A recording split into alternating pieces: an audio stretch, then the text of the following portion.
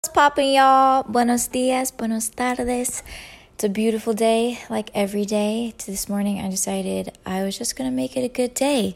It was a tough grand rising. I just had to lay there and thank the Lord for just giving me another day, and then muster up that effort and courage to swing my legs out of bed and get the day started. But I went for a walk. I went a different route this morning, and it was really beautiful, and I didn't even bring my phone this time, so all I could do was really focus on outside and my thoughts and walking the dogs and the cars, like just really being aware of everything that was happening around me. And it was really beautiful. I just kept yawning like half the time, but you know, it's really nice. I got to wear my little two-piece, I don't know what it's called, like jogger set, because it's that chilly, and I was so excited. I was like, yes, little joys. But I think today what I want to talk about is getting to do what we get to do. I used to have a mentality of like, oh man, I have to do this, you know, just a lot of responsibilities that I had. They became such great burdens on me. And once I took my HCL training, which is Heart Core Leadership Training, in the beginning of the year, one thing I heard over and over was like, you get to do this.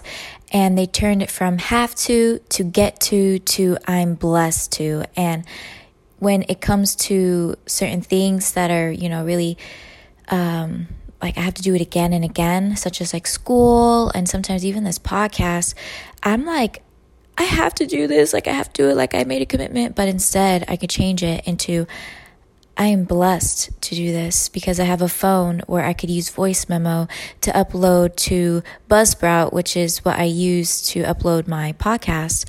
And I'm blessed to be able to have a college education and have scholarships to pay for it and be in a country that offers me this education as a woman, because I know there's so many people out there, especially young girls, who are not able to get an education because of the countries that they were born into.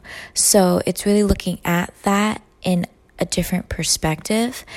And it really hit me yesterday because a lot felt like it was building up on me.